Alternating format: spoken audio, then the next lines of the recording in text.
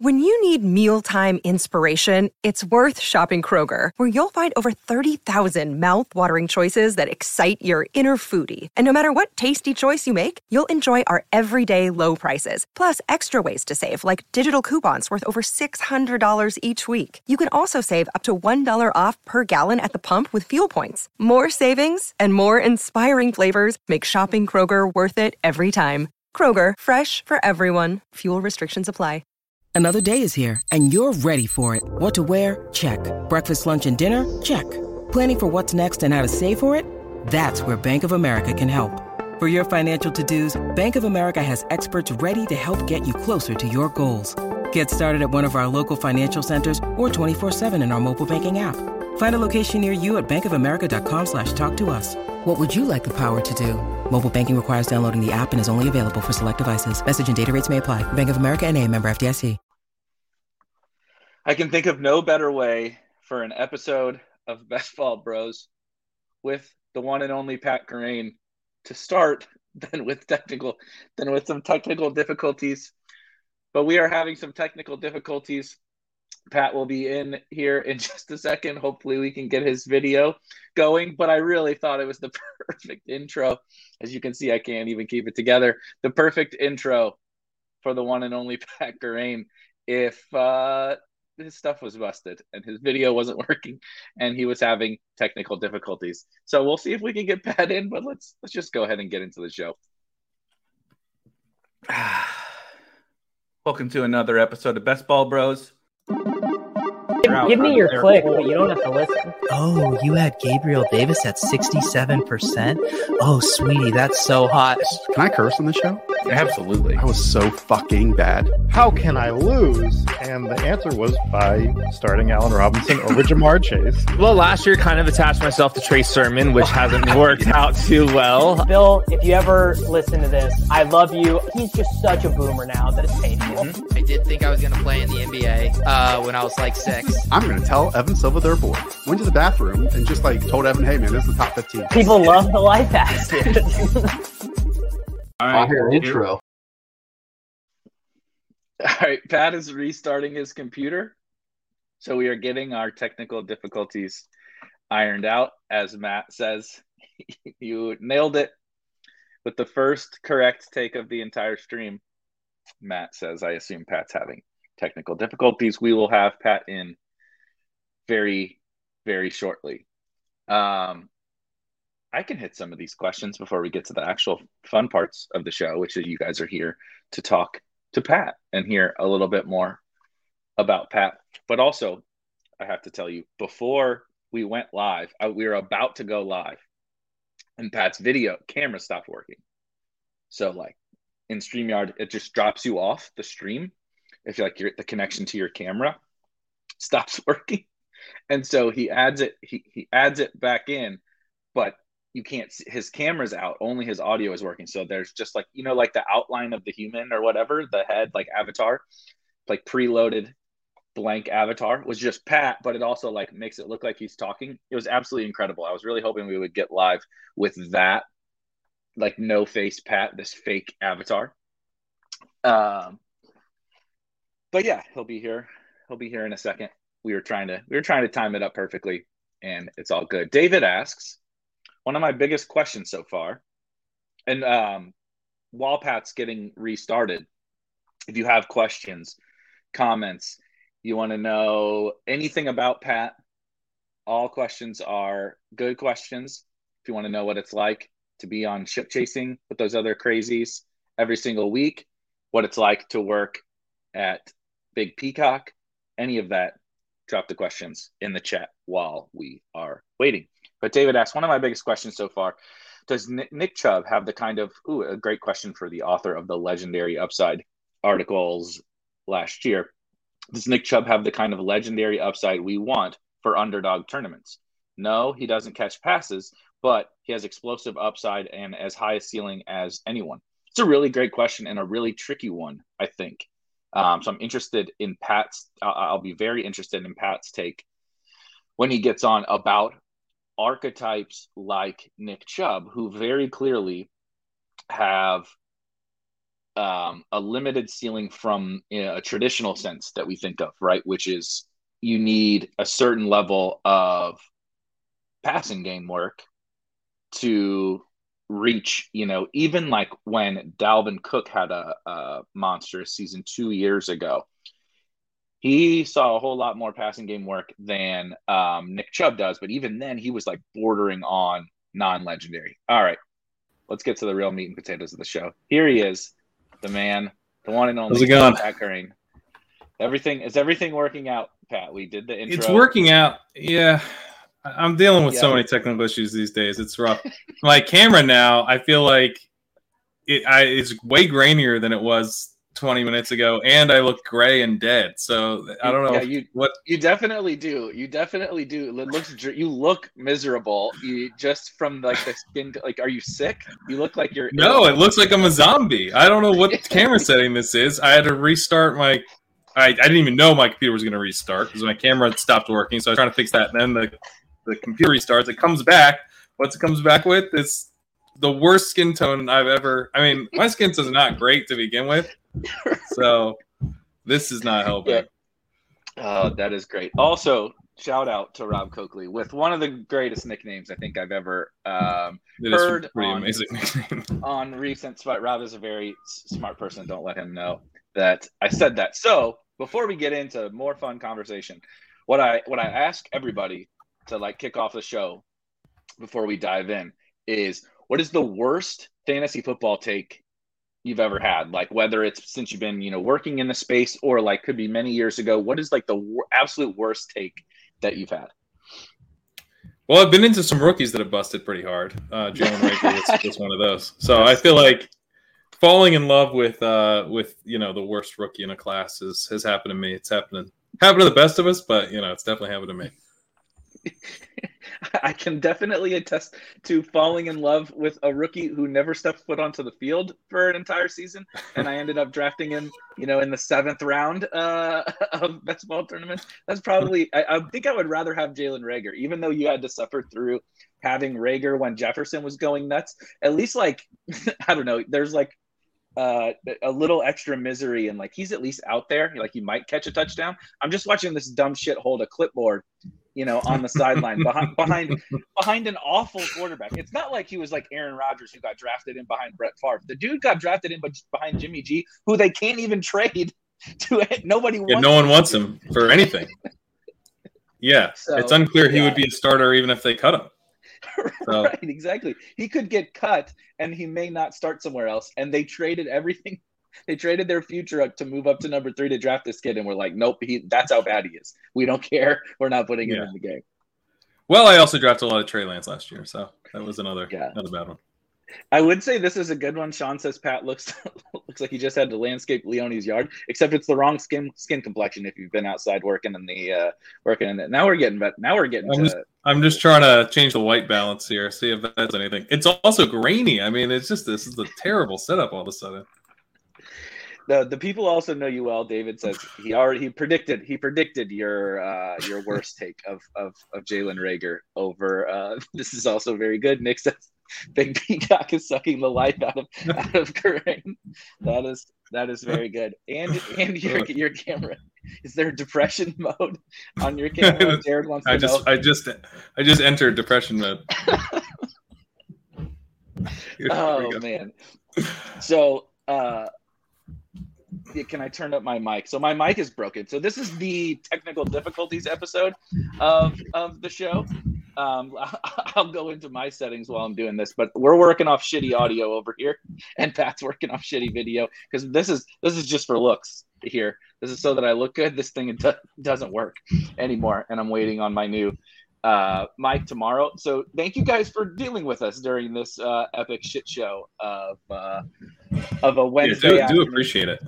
Yeah, fantasy football podcast. So Pat, how has this first wave of the craziest fantasy football summer been going for you, both like with work stuff, and have you been drafting? How much have you been drafting? How's that been going? Yeah, I've been drafting. I'm getting Pat Daugherty and Denny Carter just like regularly slam me and Kyle Dvorchak for being crazy drafters out here in the drafting streets. I thought that's what we did. I thought we were fantasy football in it, so we draft. But, apparently, I'm a wacky guy who drafts in May.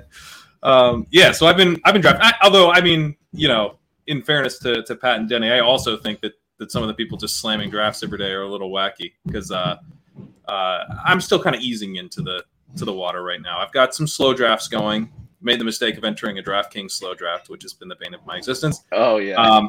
That was a mistake. But got a bunch of puppy slows going. Got some Best Ball Mania slows going. And I'm a big fan of the barbell strategy. You kind of got me onto that last year. I think this year with the Best Ball Mania, I'm going to end up doing kind of more late than early. And I'll probably end up splitting it up. Like maybe I'll get like 30 Best Ball Manias in kind of the early session. And then I was also thinking I probably will drip some through the summer, even though that's like not optimal, just to like kind of get a feel for the ADP shifts in Best Ball Mania. But yeah, I feel like I kind of missed that first wave I'm a dynasty guy, so I was doing rookie drafts and stuff. I didn't get that like sweet 12th round Sky Moore. And so I'm like, what am I even getting by drafting early right now? Should I just save bullets for the September period? Isn't it nuts that I have that same thought that I didn't get as many teams in those like first couple of days, particularly like the first day. So for anyone that doesn't know, they open up Best Ball Mania 3 on Underdog, and like they can't have it's not really possible for them to have efficient ADP, right? Like the rookies, they basically just used an old form of ADP where the Sky Moores of the world, guys who hadn't signed in free agency, and mainly rookies, and then like the Packers guys were at old ADPs, like when Devontae Adams was still assumed to be on the team. Like, so it's this old stale ADP, and so it can't update that first day. So like you had to know going in, like Sky Moore did not have an ADP, right? And so like had to like go put that dude in your queue, like put all these rookies in your queue, put all that do all that. Rojo was another one. Rojo had like a 200 overall ADP. Obviously he's skyrocketed, etc. But if you knew all that, you could go in and strategically I was going to try to pull up. I got one team where I just so happened to get in a room that nobody knew any of this stuff. Literally 18th round Sky Moore. I kept waiting just to see. And like I kept doing it on all these rookies, like James. I would have broke so much earlier than that. That's impressive that you waited. But like James Cook, 16th round, like I don't know, all the rookies basically, and like guys that had moved teams, MVS and those types, like get all those guys way too late. So it's all, like ever since then, to your point, I've been like, why am I still drafting? I think I have the winner already, from day one. But so you talked about the dynasty thing. I'm actually super fascinated by this. How have your like playing patterns changed at all? Obviously getting your full-time job, but with like the explosion of best ball and stuff, that's what so many people are focused on. But I know you've long been a dynasty guy and, traditional managed leagues, main event and all that kind of stuff. How has all of this changed your fantasy football play? I mean, I'm playing a lot more best ball, obviously.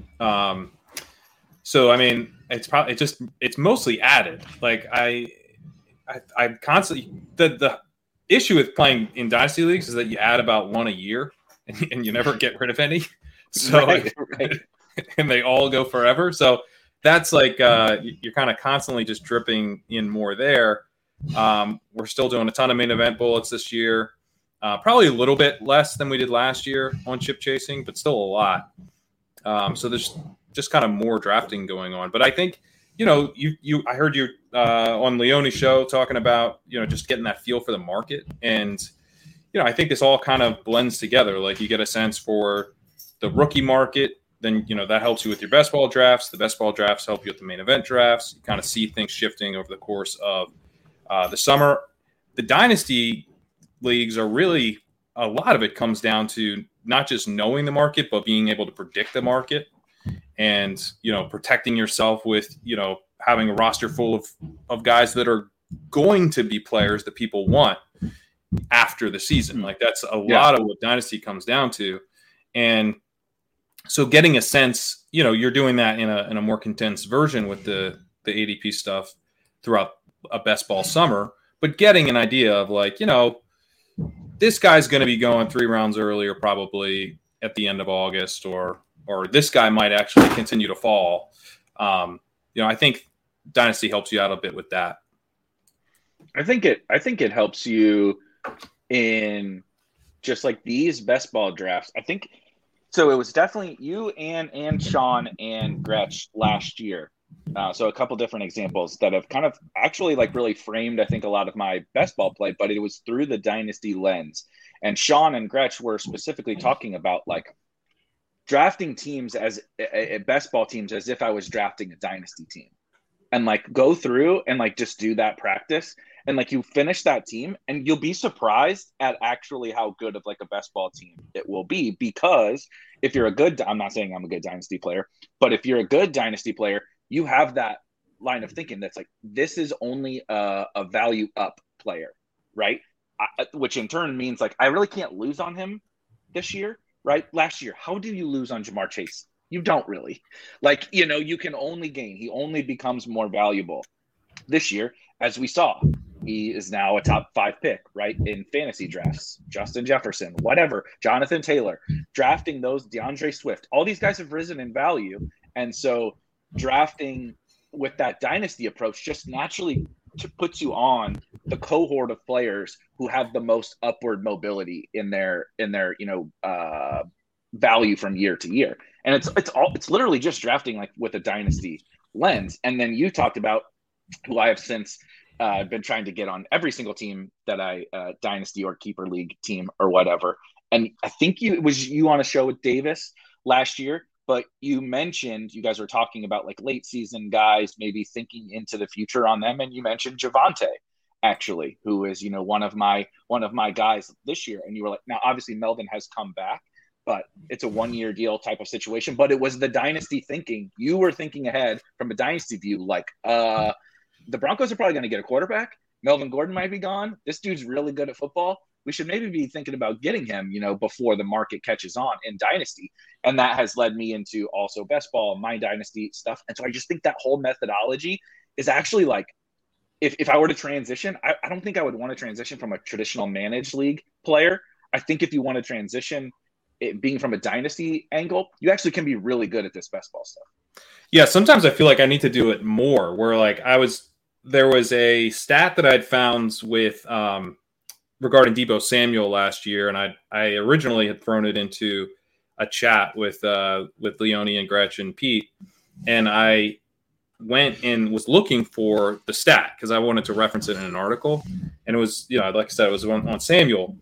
So I'm searching Samuel and stuff, and I see one of the notes I wrote was like, yeah, I really like Samuel, blah, blah, blah. I'd like him better in Dynasty, though. I was just like, no. And we were pretty high on Samuel. We took a lot of Samuel, but like we could have been even more in. There were spots where we took like Devonta Smith over him in a main event, which obviously hurt. So that feeling of like, yeah, I really like this guy, but I like him better in Dynasty. I kind of want to get away from that. And, if I like him in Dynasty, then he's probably a big win, small miss type of profile, like you're saying with Chase. And that's really what Deebo was last year. Like, we didn't know how it was going to work. But, he'd been hyper productive. He's, probably heading into 2021. His ADOT's going to be too low, and he's going to be kind of gadgety, and it's not going to be, as high volume as we need. But we saw quickly that, like, nope, he's actually going to get used downfield and like a running back, and he's a total smash. And, what he'd done to date as a young player, has you really bullish long term. Well, then, he's going to pop in the next 3 years or something, then you should hammer him now. Justin Jefferson's a guy like that for me, obviously, where everyone loves Justin Jefferson, but like I'm trying to get, I'm trying to break ties towards Justin Jefferson. Chase is very similar, but he feels like a guy who's going to have just an absolutely monstrous year in in the next like 2-3 years. So, that's everyone loves Justin Jefferson, Ja'Marr Chase, but man, it's hard to. You always feel light on those guys. Yeah, exactly. It's like the guys you want to get overweight on, but you're also subject to randomness in the draft slot that you get. You know what I mean? It's like, well, I want Justin Jefferson, but I also don't want to have 0 Jonathan Taylor and 0 Christian McCaffrey, but I want to get over on these other 2 guys, and they all go in the top 4. So this is a little bit of a tricky thing. Were there any other guys either like from last year that you think you had similar type thing? So how I viewed the Debo thing was so true. We talked about this with Mark Andrews constantly, right? Where it was like, look, he's crazy efficient. He's incredible at earning targets. He's blah, blah, blah. Checks every box, right? In terms of from an efficiency perspective that we want. We're like, we just need them to throw the damn ball more. Like that was the only thing we needed. And like, I'm not that we were out on Mark Andrews. We certainly weren't. I drafted my share, but it was like so easy to see the path. And that was Debo.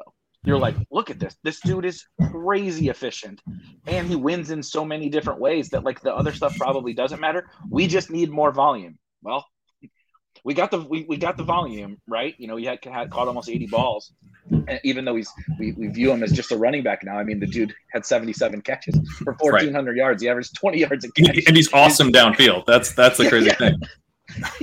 But I look back and I do get mad about that. Cooper Kupp was actually one. I think even on some ship chasing stuff throughout the course of the summer, by the end, I was just like, man, I'm really getting excited for Cooper Kupp. Like, why have I not just been smashing this dude who was awesome with Jared Goff? He just like didn't score touchdowns, and now he has Matthew Stafford. I'm like, I would get mad at myself, like similar to the Debo thing. Was there anybody else like in that? Not that you got mad about, but that from a dynasty lens, you were like, oh man, this guy I loved, and maybe you did or did not target enough in best ball. I think Andrews and Kupp are probably the biggest ones where like I didn't love Kupp in dynasty, but he's a player that I have, and I felt like pretty good about him. And you're just kind of like, yeah, he's solid, and nothing bad. Like he's locked into a good situation. He's going to be easy to move after the year I want to. That's kind of the way I look at it through dynasty. It's like, DeAndre Swift would be an example. Actually, and Javonte Williams is still a very, very good example of like, you are going to be able to move off of Javonte Williams after the season because he plays with Russell Wilson. He's going to play with Russell Wilson next year. Melvin Gordon's going to be a year older and probably won't be there after the year. And we're going to be very excited about Javonte Williams in early best ball drafts and dynasty drafts, etc. But that's all kind of a way of saying like Javonte Williams isn't going to crater this year. And this is actually a year where, I wrote the Legendary Upside articles last year, and one of the things that really jumped out was you really want the young running backs for, the ones who are actually going to produce the 23 PPR points per game type of season. They're generally like 25 or younger. And we have a lot of running backs this year getting drafted highly that are 26 and older. Like almost all of them. Aaron Jones. Almost all of them. Yep.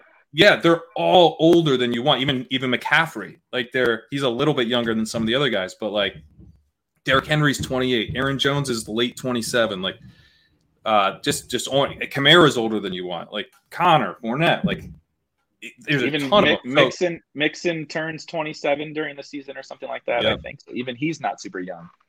Yeah, so that's like a situation where you're looking at. Like an existential risk to the running back position. And in a dynasty, like I was just working on my dynasty ranks right before this actually. And there's like that whole group of running backs that I have lower than market because I'm like, I think maybe 40% of these guys are just going to burn out this year. And so if that's the case, then like that should definitely affect our drafting for best ball. And makes honestly a guy like Javonte, a guy like Swift, I think more interesting because if we are in a running back environment where there's a lot of landmines in the early rounds, then like maybe the bar is a little bit lower for what Javonte even has to do. And if he gets you there, like in a best ball draft, like, he just stays healthy, is in a really good offense and crushes in the playoffs, that's all I really do think this could be a year where like that's more than enough. Yeah. I also love this archetype of a guy you want in Dynasty, and for all the reasons that you outlined. Why it's pertinent if someone isn't like kind of catching on to kind of the conversation is that becomes, like you said, the small loss, big win player, but he's only going where he is going because of this very, very micro short-term focus lens that we put on the ADP, right? Melvin Gordon is there. That is literally the only reason that Javonte doesn't go up there top 5, as the RB3 or whatever, or right there. I mean, explain to me the difference between him and Jonathan Taylor if Melvin Gordon weren't there. It's really not that. I'm not saying he's as good. He's in a better offense. That's the main difference. I'm not saying he's as good as Jonathan Taylor, but he's in a better offense. He's in a better situation. And so, but that point being, yes, we have to project Melvin Gordon. Look, I see it on Twitter every day, and I think I'm going to start pivoting eventually from Trey Lance to Javonte Fudd on Twitter because people get really riled. We need more Javonte Fudd, yeah. Yes, because a lot of people don't really like that. When you push Javonte, they're like, "Don't you know that Melvin Gordon is still there?" I'm like, "Yeah, that's the reason why I can get him at the beginning of the third round." Right. And like you said, this is Jonathan Taylor all over again. Look, Melvin Gordon is Melvin Gordon. If Javonte Williams is a star, that's the guy that just blows away the field and is going 101 next year. Will that happen? I have no idea. But that's the guy I want to draft, not like you said, the 28-year-old who could just turn to dust at any moment. And we're only drafting him because of what he did the last 2 or 3 years. And so I love that angle. A couple questions that people have. First one, I don't totally hate this idea. Hacker asks, isn't Javonte just Antonio Gibson from last year? My 2-part answer is one, kind of, because they're a similar archetype in that they're being held back by the fact that there was another teammate there, even though it was a young, exciting player with a profile that we want from an upside perspective. Only thing I will say is that Antonio Gibson had a lot more baked-in risk from his situation than Javonte does. Javonte has a superstar quarterback with a bunch of really good football players around him there's no way, barring injury, the Broncos are not at least decent, above average on offense. We could not say that about Washington, in my opinion. So it's a little bit different. What do you think about that question? I think it's a totally fair question, and I would actually say, we were a little bit excited about Washington because it feels like 10 years ago now, but Ryan Fitzpatrick was supposed to be the Washington quarterback. Right. And we were a little bit excited about that. And frankly, I think maybe it would have been fun if he hadn't gotten hurt. Yeah. They weren't a total mess, even with Heineke, even though Heineke played pretty poorly. But I think it's a little bit different because, well, first of all, they are a bit of a different player. And I think Javonte probably makes more sense on underdog and half PPR because he was just such a phenomenal rusher last season. And what he promised as a prospect, which he was supposed to be this hyper elusive back. I mean, just crush PFF's elusive rating, was just impossible to bring down, and actually picks up yards after he breaks tackles, which you don't always see. I mean, that was kind of the David Montgomery story early in his career. It's like he breaks a lot of tackles, but then you see him and he's like shifted the guy, and then he's like, right, I should have started running again. And Javonte actually does that and picks up a ton of yards, which is he's delivering on his prospect profile. I get really excited when I see that. Like the skills that got this guy drafted in the second round have already translated. So that makes me really excited about him just as a talent. But he's not got the kind of receiving upside, I think, that we were putting on to Gibson and that didn't come through. Yeah. But I mean, the Gibson style bet is one that I'll continue to make. I think it's a little bit different than the Javonte bet, but they're sort of like two sides of the same coin. It's like a second-year breakout, slightly different player archetype. But I think that is the type of bet you want to be making. And one of the things that you learn kind of from doing a lot of the main event drafts and just like drafting year after year after year is like you really do start to see last year's results affect the following year ADP in some pretty significant ways. I mean, we had running backs stay healthy in the second round. The second round running backs crushed last year. The dead zone, again, continued to be a spot where you really wanted to have wide receivers in those rounds. But it's not just that every running back hit from the early rounds. in fact, a lot of the guys that we were like most hyping up as potential enormous breakouts did not hit. Clyde Edwards-Helaire and Antonio Gibson were total busts. Daigle and I had a battle, a podcast battle where I took Antonio Gibson and he took Clyde Edwards-Helaire. Like, we could have picked almost any other two running backs in the entire first three rounds, and we would actually help people. So it was a year where like it's a year that's going to have people asking, isn't this just Antonio Gibson? As if every year there's an Antonio Gibson, and every year the older, more reliable guys do just fine. But usually it's the opposite of that, actually.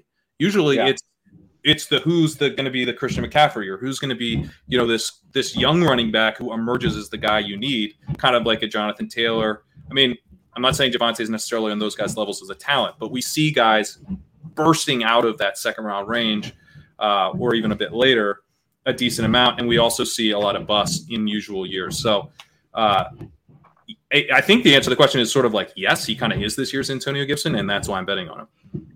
Yeah, that's how I feel. I think people get really, and this is one thing I push back on quite a bit. Not like because I think it's silly to have like super strong your NFL football scouting takes and stuff. We've talked about this. I have mine too, but people get really into, once we've identified the player archetype, that's it really, right? Like you said, I want to target the Antonio Gibson cohort of player. I want to target the 2025 Javonte Williams. Guess who I'm going to be drafting? Yeah. Too. I have no regardless of how this version of Javonte Williams does. And regardless of precisely what I think about his skill, right? Exactly how skillful he is, right? There's a bar you have to have, but like beyond that, like, is he LaDainian Tomlinson? No. Is he better than Antonio Gibson? Yes, probably. All that stuff is like whatever to me. I just want to find that archetype of a player, and maybe you don't believe Javonte is. I think he is, and Antonio Gibson was. But I'm trying to find those types of players, right? Why did I draft Trey Lance? Because he's the type of player that provided the upside that existed to win tournaments. Did he fail? Sure. The next Trey Lance, guess who I'm going to draft?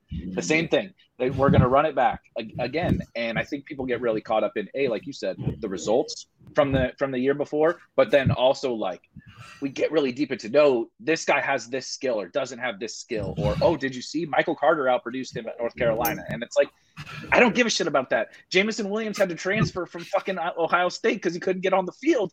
Does that matter to me? No, absolutely not. And so I think trying to have enough micro analysis. I wonder, how do you deal with this part? Because you are really looking into all these players. Have enough micro analysis that you're smart enough to analyze these players without getting so deep down in the weeds that it like impacts your process.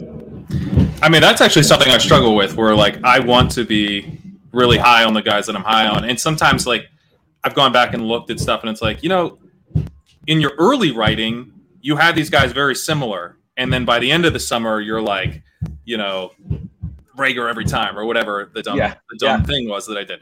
So it's like, why did like a near coin flip become like, a hill you were dying on between the two players? And it's because I think there's like confirmation bias that you're fighting. You're also, you're dealing with, what you're saying, where you're kind of like, just for a variety of reasons, you end up just kind of like doubling down. Okay, I'm sorry, I'm super stressed. There's sirens going. This is great. There's construction above. I'm sure you guys have noticed. There's construction happening in the apartment above me. My dog is growling at, I don't even know what. There's no one out there. There you go. There you go. This has been from literally the moment you got on to even behind the scenes, from the moment you got on. And this has been the literal perfect freeze frame current. It's unbelievable. It is absolutely so perfect. Neil says, I expect nothing less. I agree.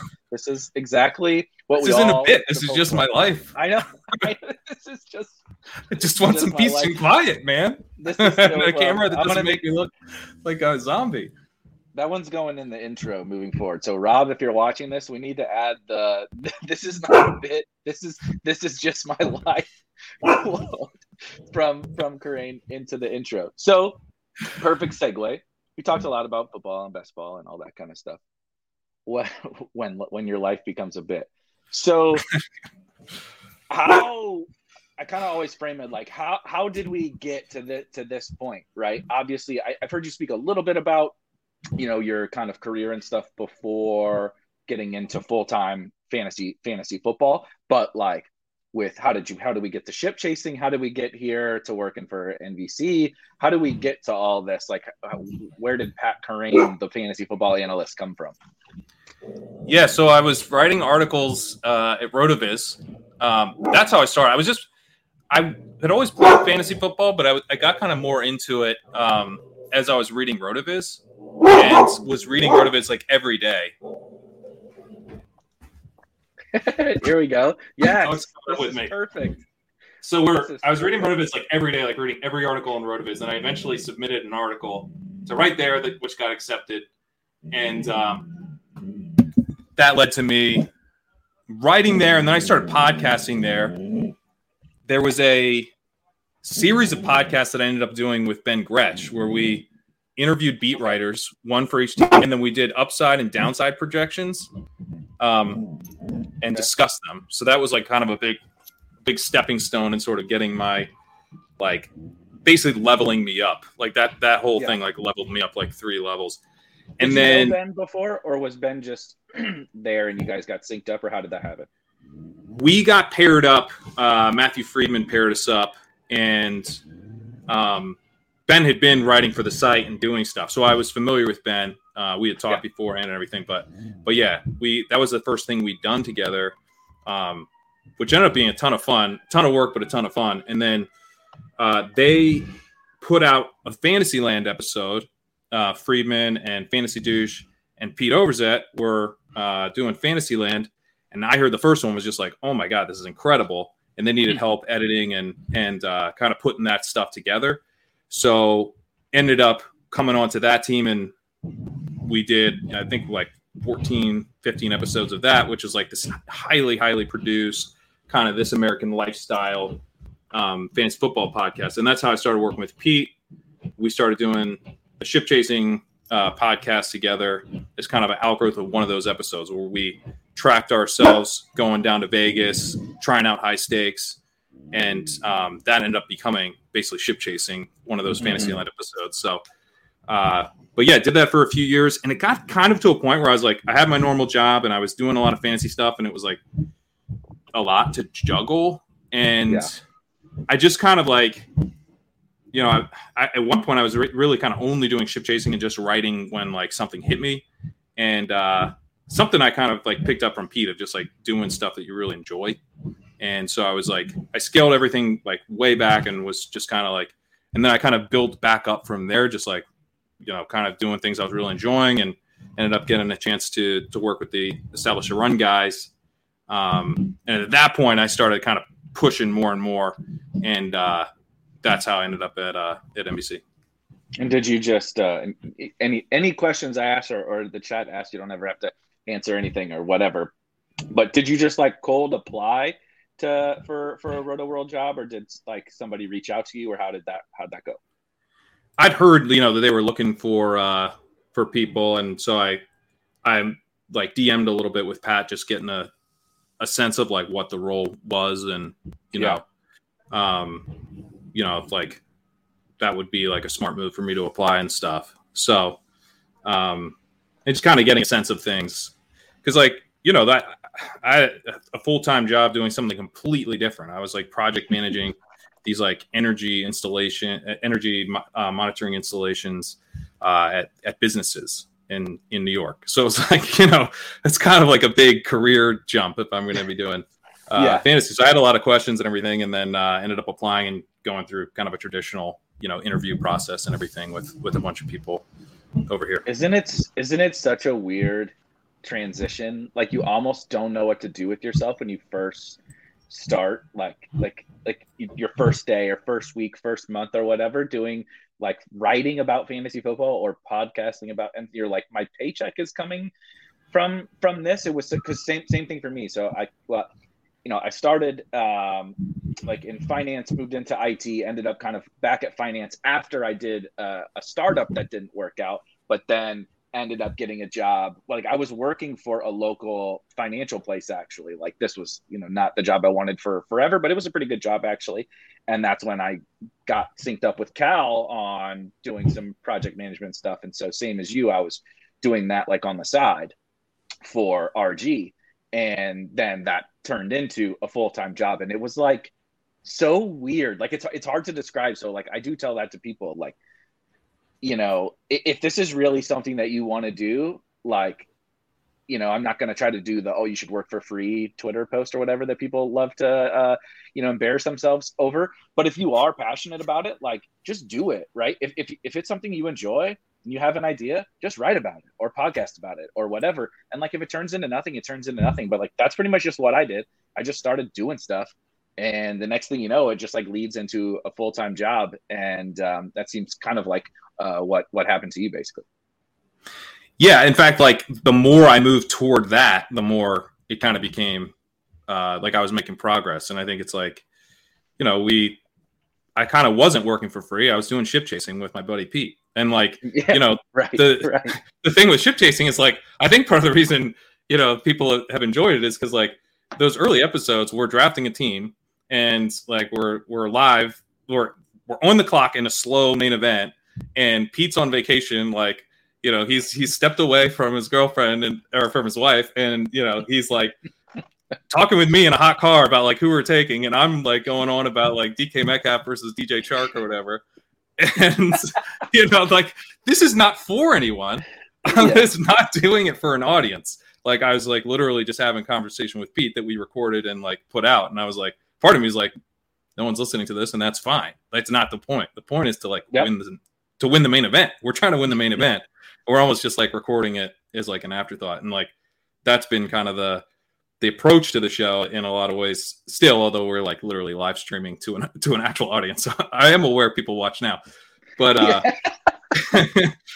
but you kind of just like get in the weeds and have fun. Like we're just recording ourselves doing something that we would have done anyway. So, truly did not feel like work. And we've never really had ads on that show. It's like we're kind of just doing it as a passion project. But I think like that's, if you're doing stuff that you enjoy, then you're going to do it well. And if you're doing stuff well, then people are going to notice. It's also really like a cheat code. This whole space is, I think, again, if you're passionate about this, because that's what it is for me. So we do draft streams on Mondays and Fridays. And like, to your point, I'm drafting a Best Ball Mania team and I'm going to do it regardless of if I stream it or not. Like I'm drafting 150 of them over the course of the summer. So, and guess what? I'm trying to win when I draft. So the same thing as you, I'm just like talking into this mic, whatever's going on in my brain as I'm clicking the buttons. It's like, it's either me keeping it in my head, like walking the dogs, or it's me just doing it in front of this camera. Like it's no different. So, like you said, it's like no work. And then this show is bring either people I know that I want to talk to or people maybe that I don't even know that well, like on within the space. And I'm like, I don't know, this is just fun for me. I get to talk to hear people's backgrounds and hear what they're interested in. And then also hear like smart fantasy takes. I'm like, someone is paying me to just do all the things that I want to, that I like, I would pay them to do, you know what I mean? Well, this is saving me time because like I was going to listen to this and now, I'm on it. So I don't have to, it's like, I've got an hour later that I can spend. Right.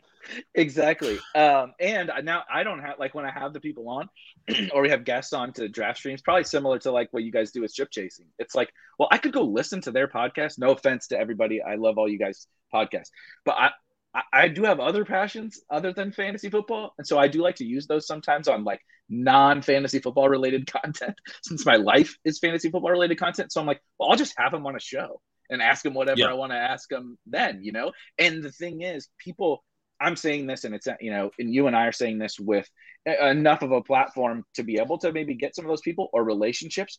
But what I would tell you is even if you're like starting out, dude, people in this space, the good ones, like, just reach out and like, you want me? Like, I'll talk to anybody about fantasy football. Like, there's so many people that are willing to help everybody. People have come on this show on Wednesdays And half the guests have been like, oh yeah, Evan Silva put me into this job. And it's like, Evan Silva with hundreds of thousands of Twitter followers does not need to do shit for anybody else in this space if he doesn't want to, but he goes out of his way to help like make the careers of people. And there's a lot of people out there that are willing to do that.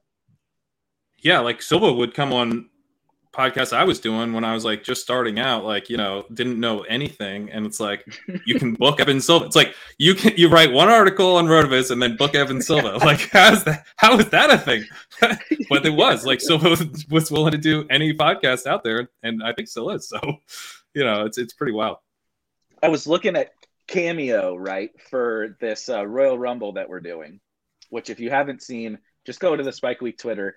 Rob has put together some brilliant promo material around this Best Ball Royal Rumble. I can't give away all the goods yet, but very soon we'll announce kind of everything. That's where the freeze frame Karain came from, if you hadn't picked up on that.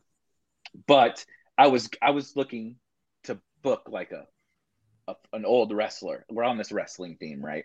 I was looking to book like an old wrestler. And to your point about, you were like, no one knew who I was. I wrote an article on Rotoviz, and I was just like, hey, Evan Silva, one of the biggest names in fantasy football, would you like to come on my show? And he's like, sure. I couldn't go book like, you know, Bret the Hitman Hart without spending like $1,000 for, you know, a 30-second cameo or whatever it is. But in fantasy football, I can just like, you can just, yeah, like Josh Norris, incredibly awesome guy. He'll probably come on your show if you just go ask him, you know? And so it's a great thing about this space. And so I do try to, I'm usually just a dick like on Twitter and a shit poster and all that kind of stuff. There are some good things about this space that we work into. Oh, for sure. Yeah. The community aspect of it is awesome. How do you do, like, do you take breaks from the Fantasy Football Podcast? Because I found myself recently like listening to a lot of fantasy football podcasts, but like in February wanted nothing to do with them. And it's just kind of, it's like really cyclical for me. So it's very cyclical for me. I can already tell you when the season gets here, I'm going to be so burnt out. I'm not going to want to like, and like, you know, I do still work for RotoGrinders. So like, you know, when the NFL season gets here, it's like, you know, and I know you're doing tons of obviously stuff during the regular season. But so like, I'm not even going to like want to do that first like week of DFS because I'm just going to be so burnt out from doing thousands of best ball drafts. But to your point, right now, like I'm a big NBA fan. So like the finals are going on. So like my like listening stuff, it gets wrapped around that. I'm not a huge baseball fan anymore. So like once NBA's over, it'll probably turn on to more fantasy football content. But right now I actually don't. Or F1. Well, F1 has already got its place. Nothing can knock F1 off the pedestal. It has secured a high priority ranking. It has as well. I've got like 4 F1 podcasts in my feed. So I also I like to watch a lot on YouTube of the F1 stuff because the visual helps me. You know, like football or whatever. I don't even need like, you know, like even if it's just like an old mechanic like doing hand gestures and stuff, like I don't know cars, I don't know racing, I don't know any of that stuff. So like any extra added details help me with F1 stuff versus, you know, like whether I watch you guys on YouTube or listen to the audio version of Ship Chasing, like that doesn't impact me at all. So perfect lead into the F1 thing.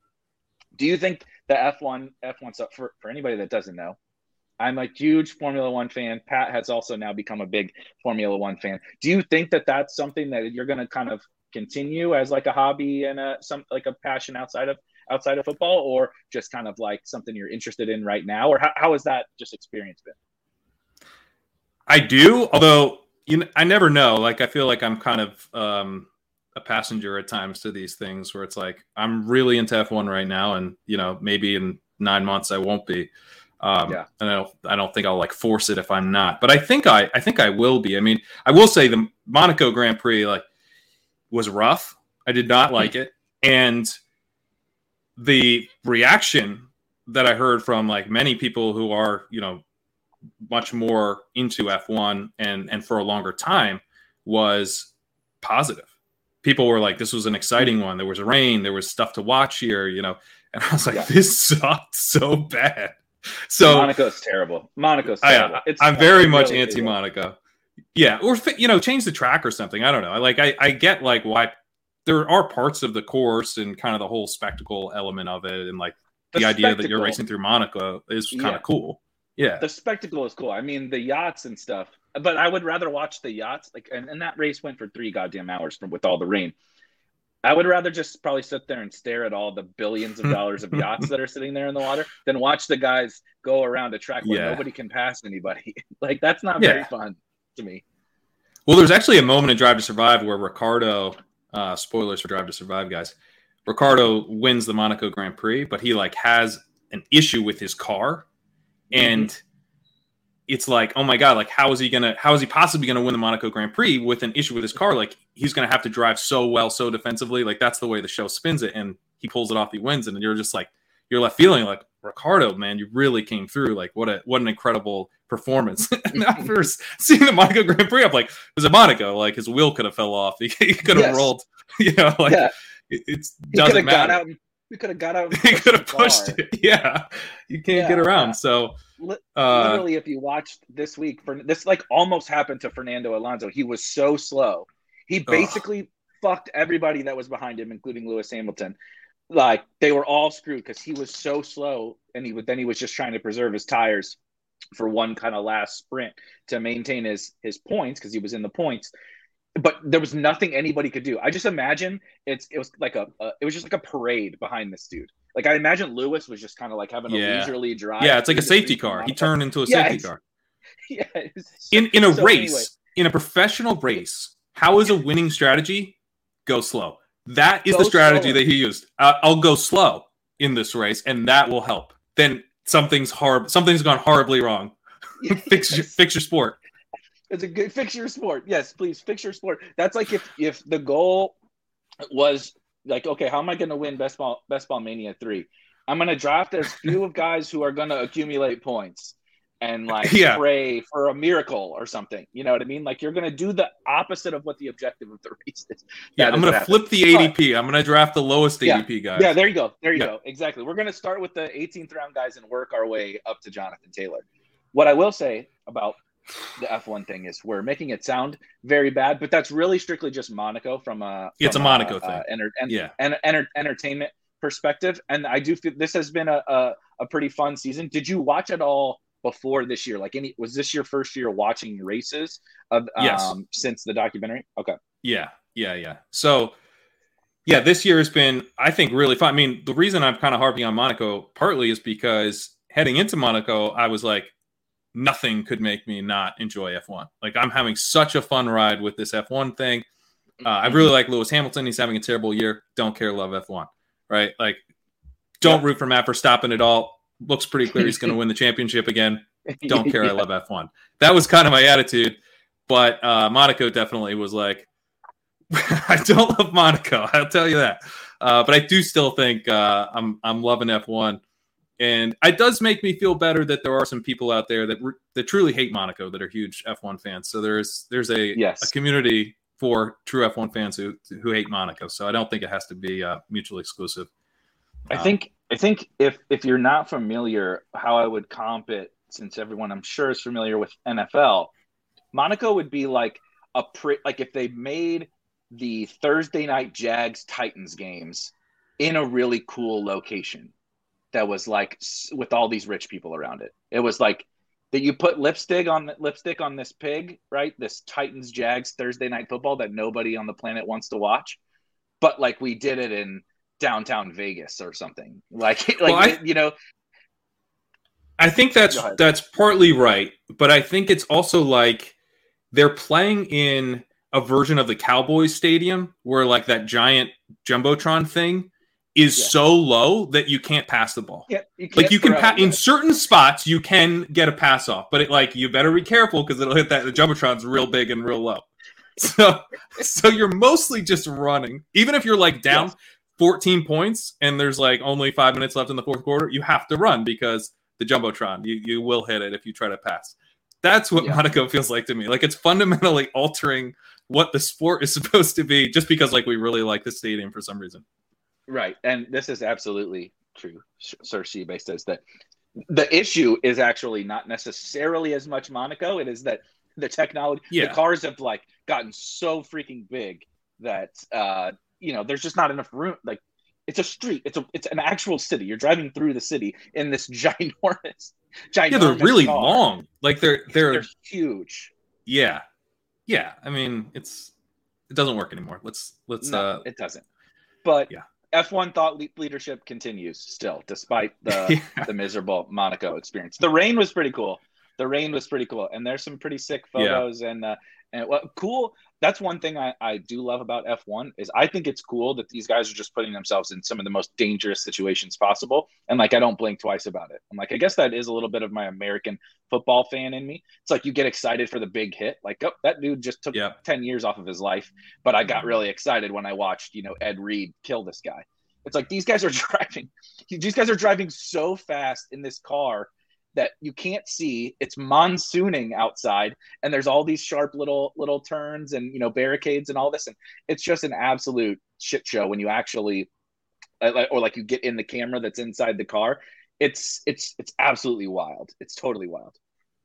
It is. Yeah, I'm glad that they're one thing that's kind of drawn me to F1 is like they're in good races and good tracks that suit the cars and everything. Like there is a lot of excitement beyond like crash. Like you're not rooting for crashes, right? Like that was right. Growing up, it's like, oh, you got to watch NASCAR. I'm like, this seems boring. It's like, well, you wait for the crashes. Those are the fun parts. It's like F1. There's actually racing, passing, and this year's been cool because they changed the design of the cars and there's a lot more passing and it's easier to follow and everything.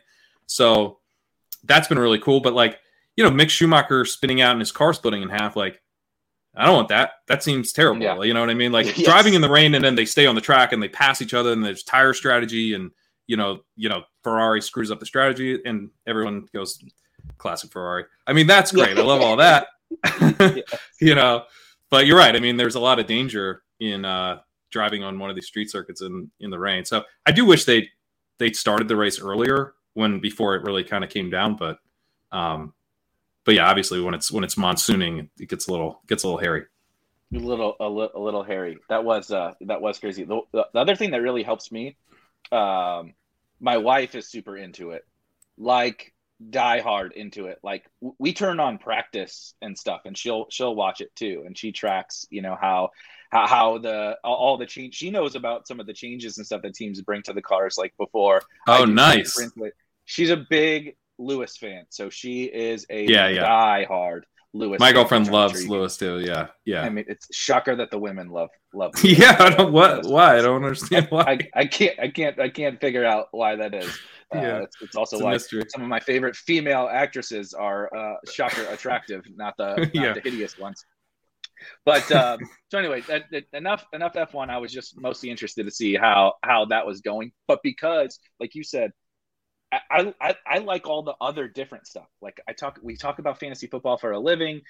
Of course I enjoy it. I think about it way too fucking much. Like way too much of my mental headspace comes from thinking about fantasy football. But like the other stuff is what helps keep me energized for that. Yeah. The reason I can show up every single day and stream and talk about in fucking May, talk about fantasy football draft strategy is because I have these other passions, right? I listen to the Low Post, which I tout way too much, but it's an NBA podcast. It's like it's probably my favorite podcast that exists, but they're just talking about like the ins and outs and X's and O's of NBA matchups and all that kind of stuff. And I love listening to that, right? F1 and like other stuff. I like business and investing and that kind of stuff. I think I've heard you mention some of the other things that, you are kind of into outside of that stuff, mainly podcasts. Maybe it was on with Davis, but what else is there that takes up your time other than, snap share data and targets per route run? Yeah. Outside of the targets per route run. I mean, as far as hobbies go, like I've played guitar for a while, but I haven't been, it's kind of gotten out of the habit with that. Yeah. I didn't know that. Yeah. I've started when I was 18 and I was in a band in college. And actually for a number of years after college, we came up to New York and would do shows. And that's like one of the reasons that New York was kind of appealing. I ended up finding a job up here, but I was like kind of looking around New York. And so one of the reasons I ended up here in a way. but like, yeah, I'm a little all or nothing with certain things, and that's one of them where it's like I'm either like really good about playing pretty much every day, or I kind of fall out of the habit. So yeah, I haven't been doing that as much, but yeah, I mean, like at this point, it's kind of, you know, it's May, June in New York, so trying to get out and enjoy the super nice weather while we have the chance taking the dog to the dog beach in Prospect Park. Nice. Playing a lot of fetch, playing a lot of, there's a pond that you can take them down to, and they all swim into the pond, trying to teach them to swim. That's awesome. FF Dumas, what kind of music do you guys or did you guys play? We did mostly, I mean, it was all covers, and a lot of it was like, so when, so I was born in 86. So by the time we're playing in this band, it's like 2006. And so a lot of the cover bands at that time were doing like 80s stuff. Yep. Like kind of like the classic, you know, cover band, you know, a lot of Journey, like a lot of just like, so we started doing all the 90s stuff, which is like kind of more for our generation, like all the stuff like we grew up listening to, and to like, you know, Red Hot Chili Peppers, and, you know, just kind of like Third Eye Blind and like all that that kind of 90s. So we did stuff from like classic rock and everything else too, but you know, we did Zeppelin and all that. But we did a lot of like 90s covers that got people drinking their Red Bull vodkas, you know. Yes.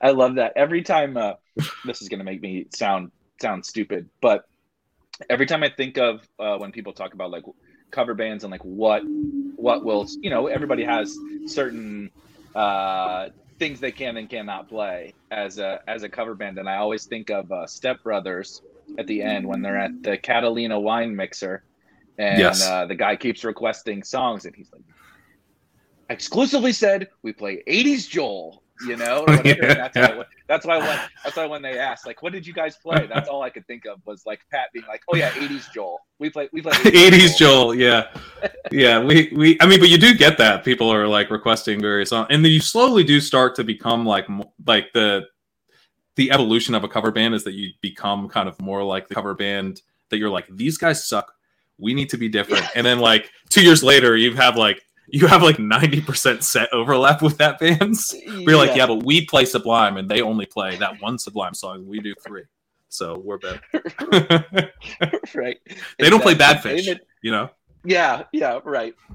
David says never too late to pick it back up. He played a ton in high school, stopped playing in his 20s, and then picked it back up during COVID. Yeah.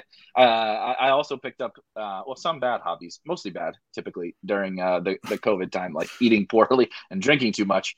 But COVID was good for picking up some of that stuff. So as we start to wrap up, I'm going to circle it kind of all the way back to the whole best ball fantasy football stuff. Something that has like been a big, just a big thing for me this summer is how chaotic this offseason was. And in particular, like for best ball drafts, for main event drafts, maybe even for dynasty and stuff too. Has there been anything that's like been a theme of like, holy shit, Russell Wilson's on a different team, Devontae Adams is on a different team, right? AJ Brown is on a different team, Hollywood, blah, blah, blah. There's been so much kind of chaos and change that most years we can come in with like at least some sense of confidence and kind of at least like how the offense is going to be, all those kinds of things. Has there been anything so far during your offseason where you've been, that's been a theme, whether it's like a strategy or just something you feel passionate about? Well, I guess one of the things that I'm feeling like right now is that like if we're not done, like some of the like Julio hasn't signed, right? Fuller hasn't signed, Gronk hasn't declared if he's coming back, and I do feel like those are kind of, I'm drafting all of those players, like, because I'm just like, if we're treating now like the offseason's over when it's literally June 1st. Like that's a mistake because the offseason's not over. We've got a ton more to go. And so, I guess just like reminding myself that there's like a lot more chaos to come. I think Davis maybe was on the podcast that you guys did together, or one of them. He was just like, wait until the first ACL tear. It's like, guess what? Like, one of these quarterbacks is going to get hurt. Yeah.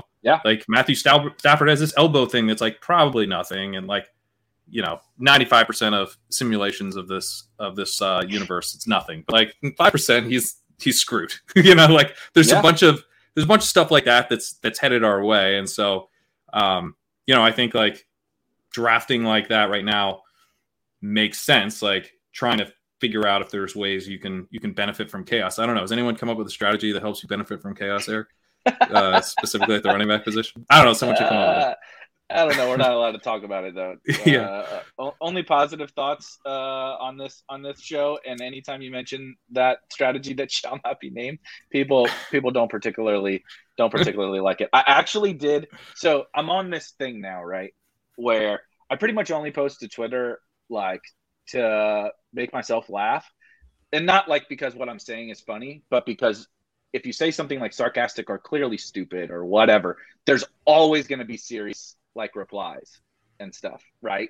I literally posted yesterday that like you can't draft like you're an idiot if you draft Trey Lance and Javonte Williams, blah blah blah blah blah. And one guy like quote tweets me, right, and like has a Joe Holka-esque thread afterwards that is just like a million reasons why I was wrong, and I'm like I don't know how to say it any more sarcastically, and people will still pick up on it, right? But the zero RB thing, I've been trying to like push that.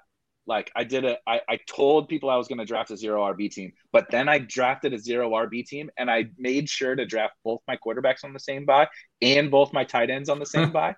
So we went full zero RB with quarterbacks and tight ends both on a bye, and then I just posted it and I muted it and like ran away, and then like came back the next day to see nothing but don't you know you can't do this, you can't, and it was so many, and it's so funny. But I've been trying to take that approach as opposed to like I don't really need to argue with Liam on Twitter or whatever about how much Gabe Davis you should have. But that has been, we talked about the like hobbies. I guess that's filling that's your hobby, drafting guys on the same bye week.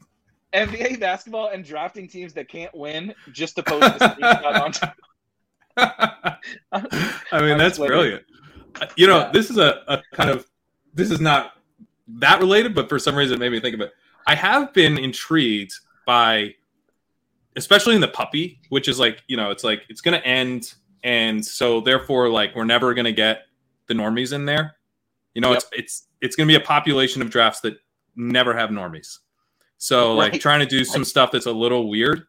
And one of the things I've been thinking is like, I guess just like doing stuff that's gross is what made me think of this, but like taking a Derrick Henry in a spot where I would not normally take Derrick Henry, and then building a team that like I love outside of that one thing. And then like the hope is that like it's very few normies in the puppy, but maybe there's like enough to where, there's a guy in there going like, I can't believe I'm getting all these running backs. These values are insane. Right. So you end up with like Derrick Henry or Leonard Fournette or James Conner or whatever is kind of the poster child of that strategy, of the scoop the running back value strategy. And that's who you're going up against in the puppy, right? So if you then build like, if Derrick Henry, who by the way has an incredible playoff schedule, fantasy playoff schedule to get you to week 17, it's got the Chargers and then the Texans. I mean, it's pretty easy to imagine how Derrick Henry is the guy you needed to have to get you to week 17. And then you show up in week 17 and you've got this like breakout candidate, like all the upside backs, like, rookie wide receivers, like stacks, all the correlation stuff built that way. I think there's something to be said in the puppy specifically. Maybe you'd get like intentionally gross. That is really interesting. See, I think that's what this, I think, if you're in the chat, we got the sex bots rolling, and I'm trying to block them as quick as they come in, but apologies for that.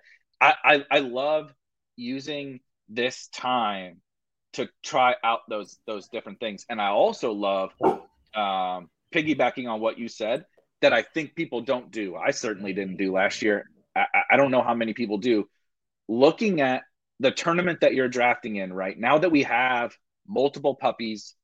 You have this insane $5 tournament on DraftKings that has nearly 1 million people in it, right?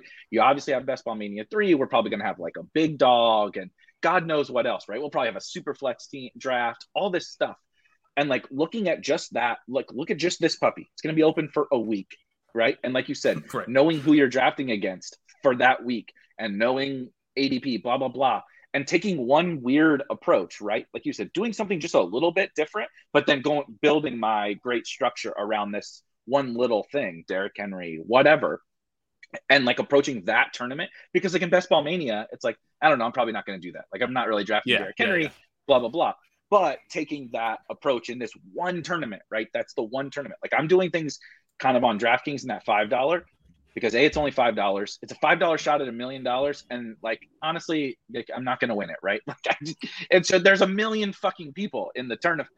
I just know that I'm not going to win it. So I'm taking crazy stands and doing some things that I would never do. But doing that, like from within each tournament is something, it's like kind of a next level thing I'm trying to think about this summer.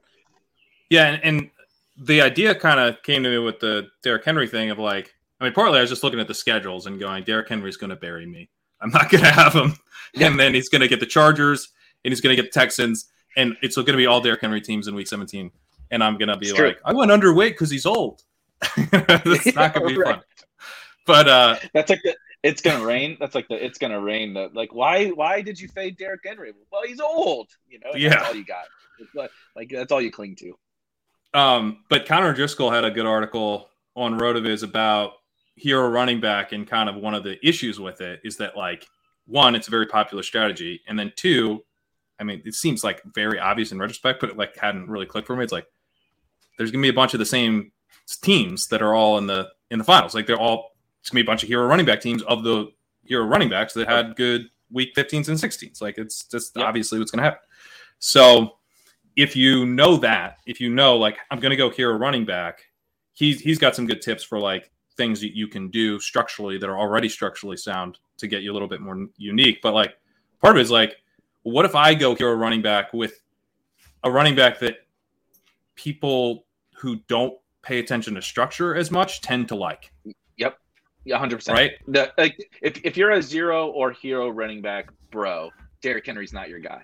So he's less likely to be on those teams, right? Those guys take Jonathan Taylor and Christian McCaffrey, the Antonio Gibsons, right? The DeAndre Swifts. Those are the people that DeAndre Swift is 100%. Yeah. That's who they're all taking, because that's who I want to take. But I'm like, right. You can't take Swift in the second. You'll take Henry now, and you pair him with Debo or whatever. Mark Andrews, I think, is how I started the one today.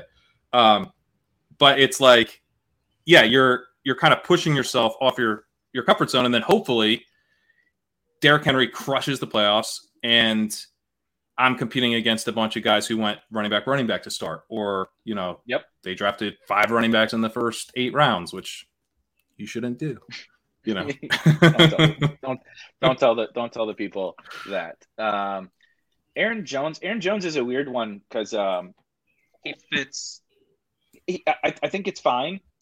I don't have a really good read on him because I feel like he's a guy that just like the zero hero running back guys are fine, or like are okay with Aaron Jones. He's not Derrick Henry, but he's also not DeAndre Swift, from a infatuation level. But like ETR and stuff will have someone like Aaron Jones highly ranked. So yeah, he's a difficult one. Derrick Henry's the easy one to like point out and say kind of how the types of drafters would approach.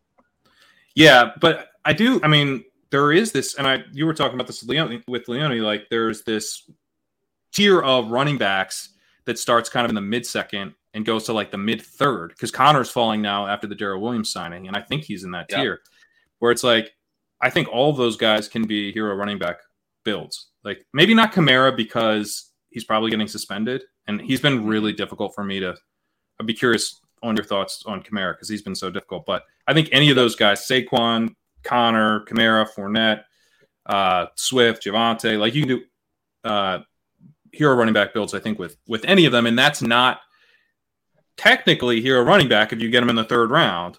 And so maybe that pushes off, if you get the guy in the 3rd round, he's got like of those running backs that have more of that third round ADP right now, my guess is people are building those less as hero running backs. I mean, first of all, they may have already taken a running back, and then they're like, oh, this guy's in the third, I'm also going to take him. So just naturally, they're going to be less one running back builds around those running backs.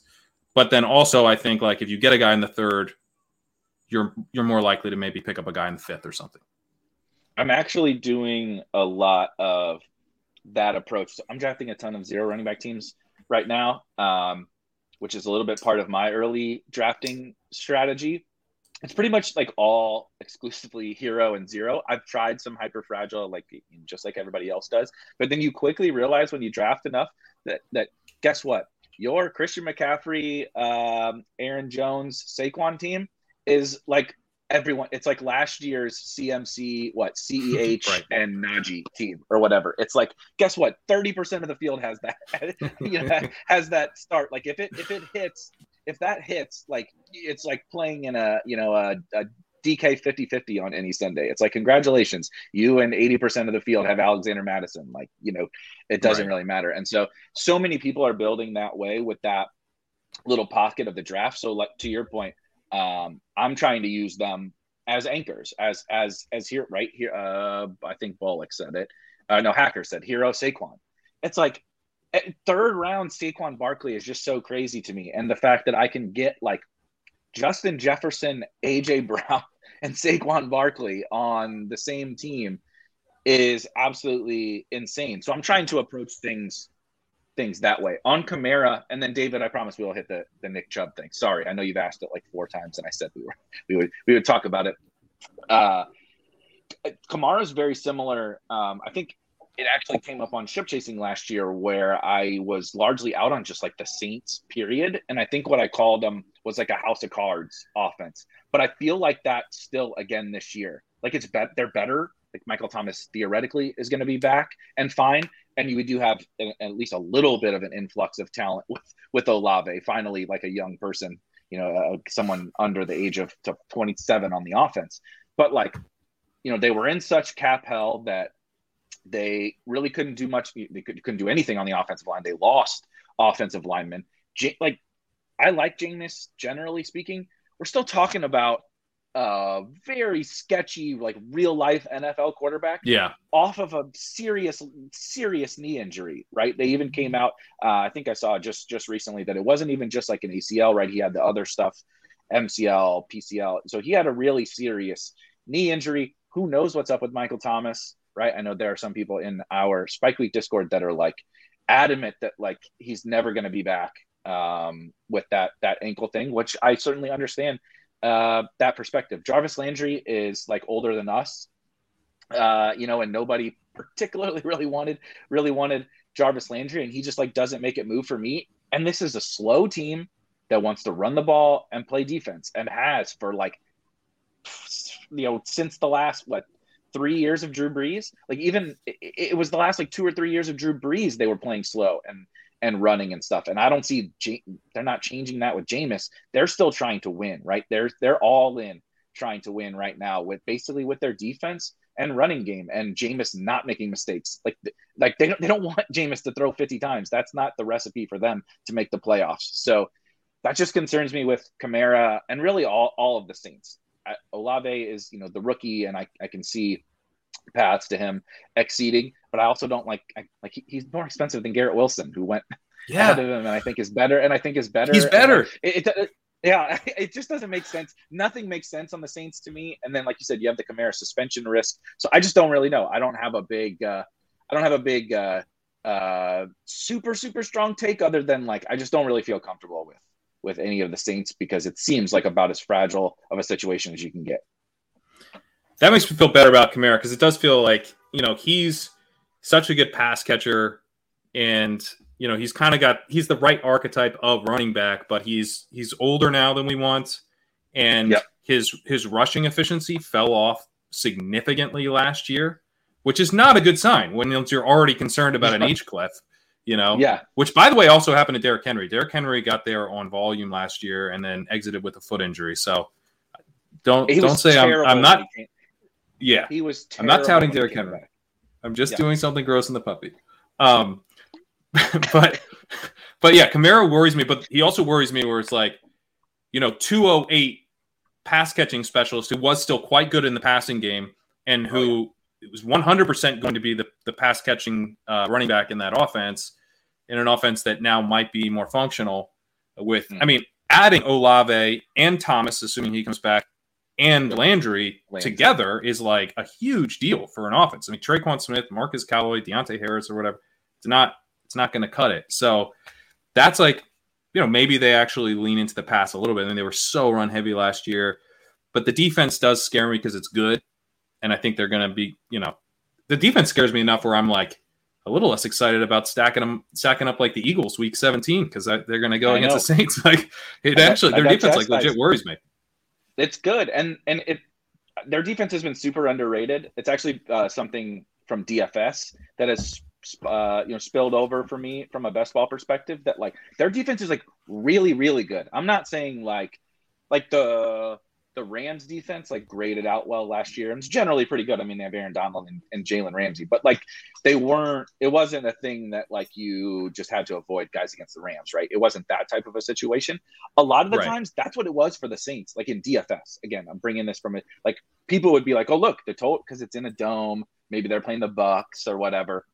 And it's like, oh, look, it's a 50 total. It's in the dome. Everybody else is outside. We got to go stack this game. But their defense is like, can be like lights out level good.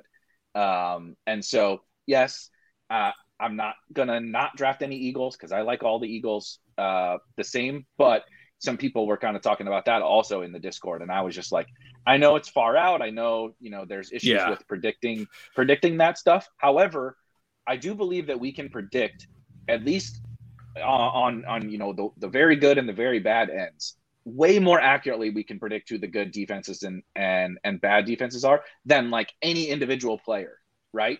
You tell me who's going to be the guy in even week 17. I never would have told you I'm on Ross St. Brown last year, okay? But I probably could have told you that game wasn't necessarily going to be very good defenses. The Seahawks did not project to be very good defense. The Lions projected to be a horrible defense. And look at what happened. They were the team that gave up the most points.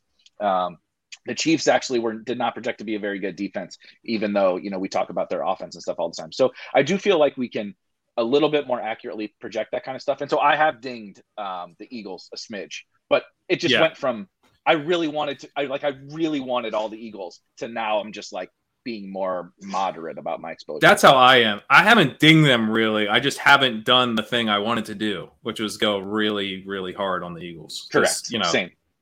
That's so like I have more T. Higgins than I probably would have because I would have been going more AJ Brown, whatever it is. More of that third round running back group or whatever. So yeah, I'm with you there. I also think that like I'm not worried about the Bills, even though the Bills might have a really good defense, because part of it for me is like one thing I think that we can predict decently well is who these teams want to be. And the Saints want to win with their defense, and they are generally, I think, going to have to be pushed to the air.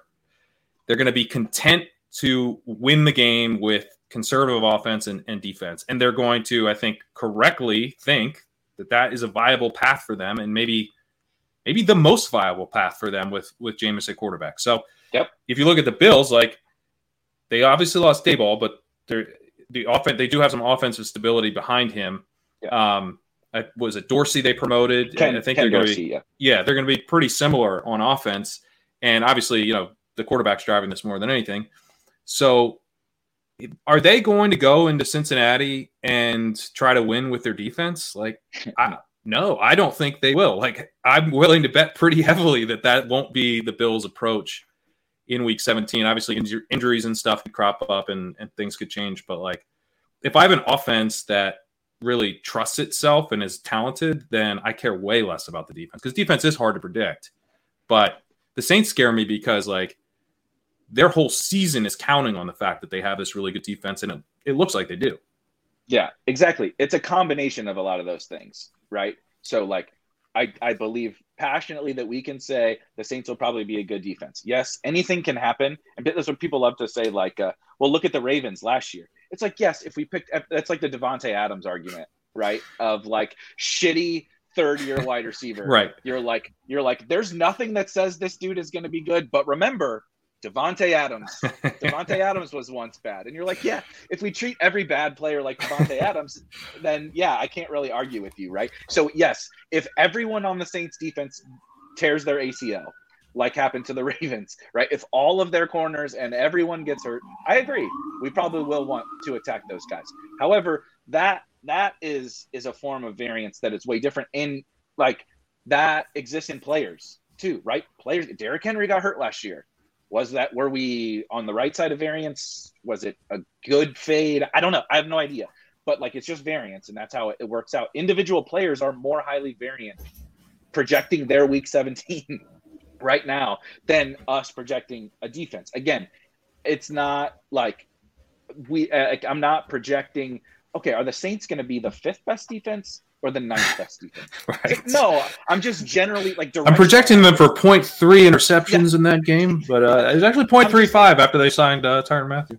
All else equal, we can project that the Saints are probably going to be a better defense than a lot of these other teams. And to your point, then you take that when you're approaching the week 17 games and combine it with the fact that everything you outlined about how the Saints want to be, I think we can be pretty accurate in that, right? How the Bills want to be, how the Chiefs want to be, how the Chargers want to be. We can figure out these teams and how they want to play, combine it with kind of all the other stuff, right? Is it in the dome?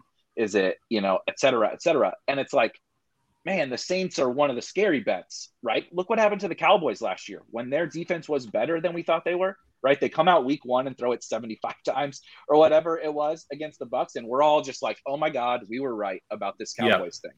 And then they go into their shell basically for like the rest of the season. Dak, maybe, I don't know if it was the health with the arm thing. He didn't look to be very good. And they turned into Mike McCarthy is their head coach. So, but they didn't want to be that team that we saw in week 1. And that was the big thing. The defense being better was part of that. But that's like the Saints thing. They would need the Ravens-esque situation to happen in order for them to just hand the keys over to Jameis, because nobody wants to hand the keys. Jameis probably doesn't want them to hand the keys over to Jameis. He wants to win, not be the guy throwing crazy interceptions and getting benched like he used to. Right. Yeah. I mean, obviously you need a ton of luck to be able to nail any of this stuff, but like you guys had Rashad Penny on your finals team, and it's like Seattle running back against a bad defense. Like that worked. A lot of crazy stuff. Alex Collins was starting in between that. Yeah, but you got there. Right. Liam actually talked about that. And again, I think it's important to talk about it's mainly at, again, the barbell thing. It's at the extremes of defensive performance. I feel very confident we can say you will be happy that you have a player going against the Texans in week 17, and you will be happy with a player going against the Lions in week 17, right? You'll be happy with a player in a game that the Bills are playing in, right? Even though their defense projects to be great, that game environment is good. Those things, I think we can say positive things about. It's, in that middle ground, I don't know. And like I said, Liam talked about that actually on the episode he did of this, that he projected out that the Lions were going to be a great matchup. So he had a ton of Rashad Penny. He also, if you watch this, Liam, message me or whatever, I think he said he had a lot of Chris Carson, or like was drafting Chris Carson, which is like funny because that is not that, I did not take Chris Carson one time. I don't think. I think we might have took him on chip chasing when he fell to like the 10th round once when I was on or something like that. I can't believe we cracked. Yes, but that's he's a 4th round pick that we memed into the 10th round. So we're like, oh, and then we shouldn't have taken whatever. But you know what I mean? He was targeting a pick that if you don't look at week 17, you're like, fuck no, I don't want Chris Carson on my team. But he was playing that matchup. I listened to that episode, so I think that was in my brain with that. But yeah, I mean, like if you want, okay, I think I can tie it all together here for us, Eric. We're talking about the dynasty takes, talking about these week 17 takes. Ooh, yes. Jaguars running back going against the Texans. Travis Etienne is someone I think in Dynasty is like a no-brainer acquisition because he's getting valued as if he's like significantly less valuable than Breece Hall. For PPR specifically, I think like his profile really rivals Hall. I mean, he was a first-round pick. Hall was not. He's an incredible pass catcher. Not like it's astounding, but but a better pass catching profile than Hall, and great elusiveness, which was something Hall also has. Really strong breakaway numbers as well from Travis Etienne, which Hall has as well. The thing you don't love about Etienne is like, is he going to be a workhorse, that's kind of Hall's thing. But Hall's on the Jets, where they really value having a running back by committee. I mean, the Connor Hughes was saying he thinks their OC, LaFleur, is like philosophically committed to a running back by committee. Meanwhile, you get Travis Etienne is probably going to be in a committee, but that's his whole thing, man. He's DeAndre Swift. Like, the bet is that he's DeAndre Swift, so committee's fine for him because he's got the pass catching profile. So, like, as I'm looking at these guys in Dynasty, and I like Hall, I think he's the 101, totally fine to take him and everything. And I think he's a good value in best balls as well, particularly on underdog. But Etienne is like, man, this guy's – why are we treating him like he's not in Hall's tier in Dynasty? So he's been someone that I've just really been hammering. And I kind of treat like Hall. I'll take Hall in some drafts, but I know I can kind of push it with Hall because I have the Etienne backstop. I really like getting one of those guys. And you also get that Jaguars running back against the Texans. And then you also have the Falcons, who are going to be pushed to the air in Week 17 because they're going up against the Cardinals and potentially an up-tempo game. So we're going to get we got a slow team, a team that wants to be slow, a team that doesn't want to get embarrassed, but they're probably just going to have to air it out a little bit more than they'd like in Week 17. We've got a guy in Kyle Pitts who's like a top 5 startup pick. The Dynasty community thinks this guy's like going to change the Dynasty landscape for a decade. And, it's like, but we can't project him for enough targets this year. It's like he does kind of feel like a guy. And I like Andrews a lot, and I like Kittle and Waller's prices are incredible right now. So I'm drafting them a lot too. So it's not like Pitts to me really stands out among the elite tight ends necessarily from a redraft perspective. But just if you put on that Dynasty lens, like, he has not done it yet, and people are still taking him as the tight end 1 when Mark Andrews is like 25 going on 26 and just had the tight end 1 season, and people are like, nope, not interested in a mid-20s tight end 1, would rather have Kyle Pitts. I mean, the level of optimism on Kyle Pitts in Dynasty is off the charts. Now, that could be wrong, but like, it does create, I think, an upside case for Pitts that could really change things this year in redraft. Like, if we're using Dynasty to help us identify the guys that we might need to have, Kyle Pitts really jumps out.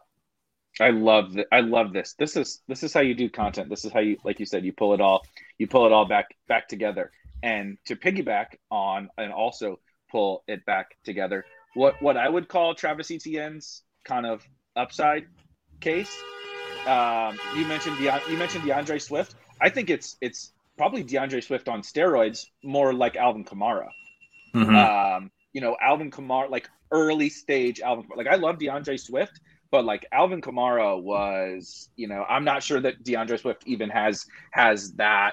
Alvin Kamara was like arguably the most valuable fantasy asset when, he would steal a little bit more of some of that early down stuff, right? Whether Mark Ingram got hurt or Latavius got hurt or whatever. And we saw like 75, 80% snap share Alvin Kamara. It was like, he was CMC, maybe even better than CMC. He was CMC on an actually good and competent offense, And I think that's the Travis Etienne bull case. Is like, he's just so good that he has this, like you said, same built-in kind of floor as DeAndre Swift with the pass catching, same talent, built-in floor with the talent. But then he has this nuclear upside case that is like, yeah, he's just the second coming of Alvin Kamara, except maybe even a little more explosive, like from a straight, like a breakaway. Yeah, Kamara's from a straight line.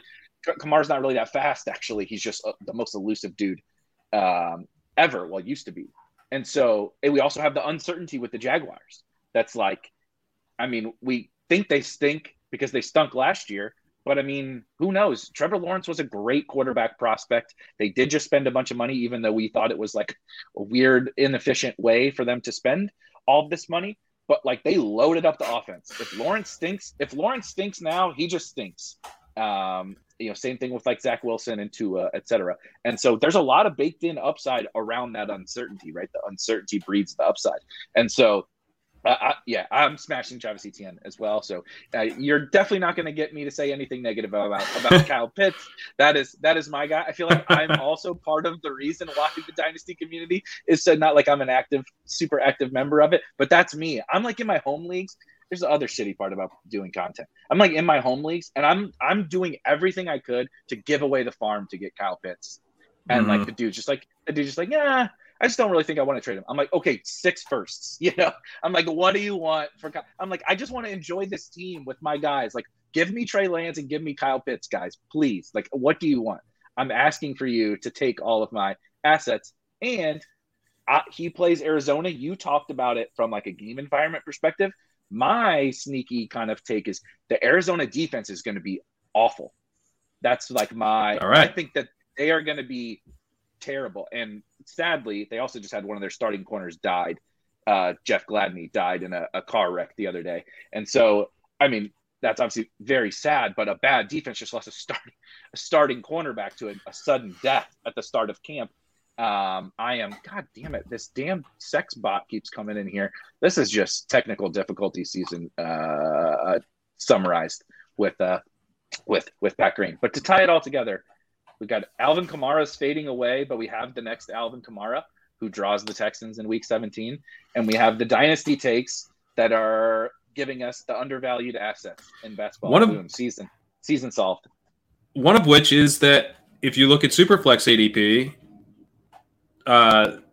we're looking at Trevor Lawrence. We just did a ship chasing league, and Trevor Lawrence, I believe, was a 302 in that league, went ahead of Breece Hall. So, still above the 101 essentially Trevor Lawrence was the Superflex 101 in this startup, which I think on the trade market, and as someone who just tried to shop Trevor Lawrence, you won't find that in the already drafted leagues. That one of the funny things about Dynasty is like start value can like have nothing to do with your league's trade value, but new leagues are still valuing Trevor Lawrence very highly.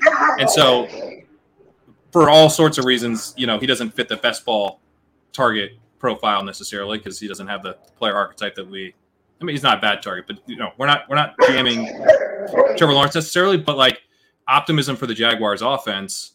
I think Dynasty would definitely give you a little calm your nerves anyway on Trevor Lawrence, where like people are for the most part still willing to bet on Trevor Lawrence as if he's like, a borderline generational type of quarterback. And we also know that they're a team that's going to want to not look like an Urban Meyer team. They're going to want to not look like Darrell Bevell is the offensive coordinator anymore, which means getting the ball out quickly, getting completions. And so Etienne is like literally having played with Trevor Lawrence when Etienne was just incredibly productive. I think will really help. Like if it's ever going to help, it would be a situation where the quarterback's coming off a bad year and wants to make sure that he is able to complete the ball more accurately and at a higher rate.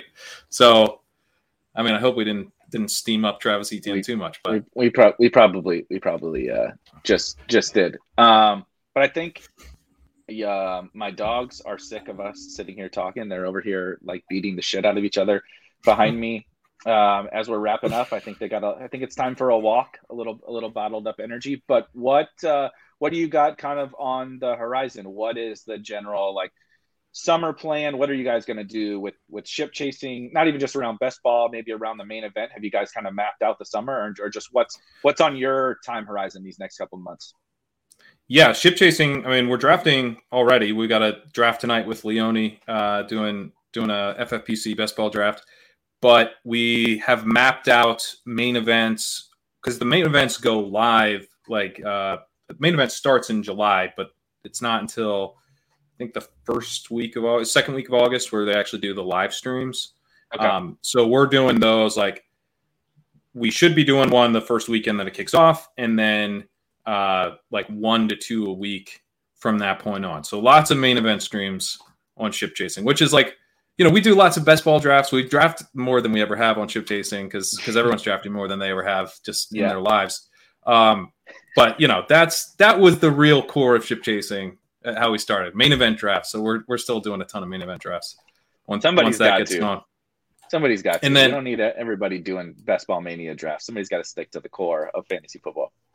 Yeah, and then I'm still kind of getting the research kicked off, but I have an idea for a best ball related article that I want to write. I need to get good ADP from the last like few years. That's the thing. I need to get good ADP with scoring, and yeah. So once I get that all sorted and stuff, then I think I'll have some interesting thoughts on how we can like maybe simplify some of the structure stuff we're talking about.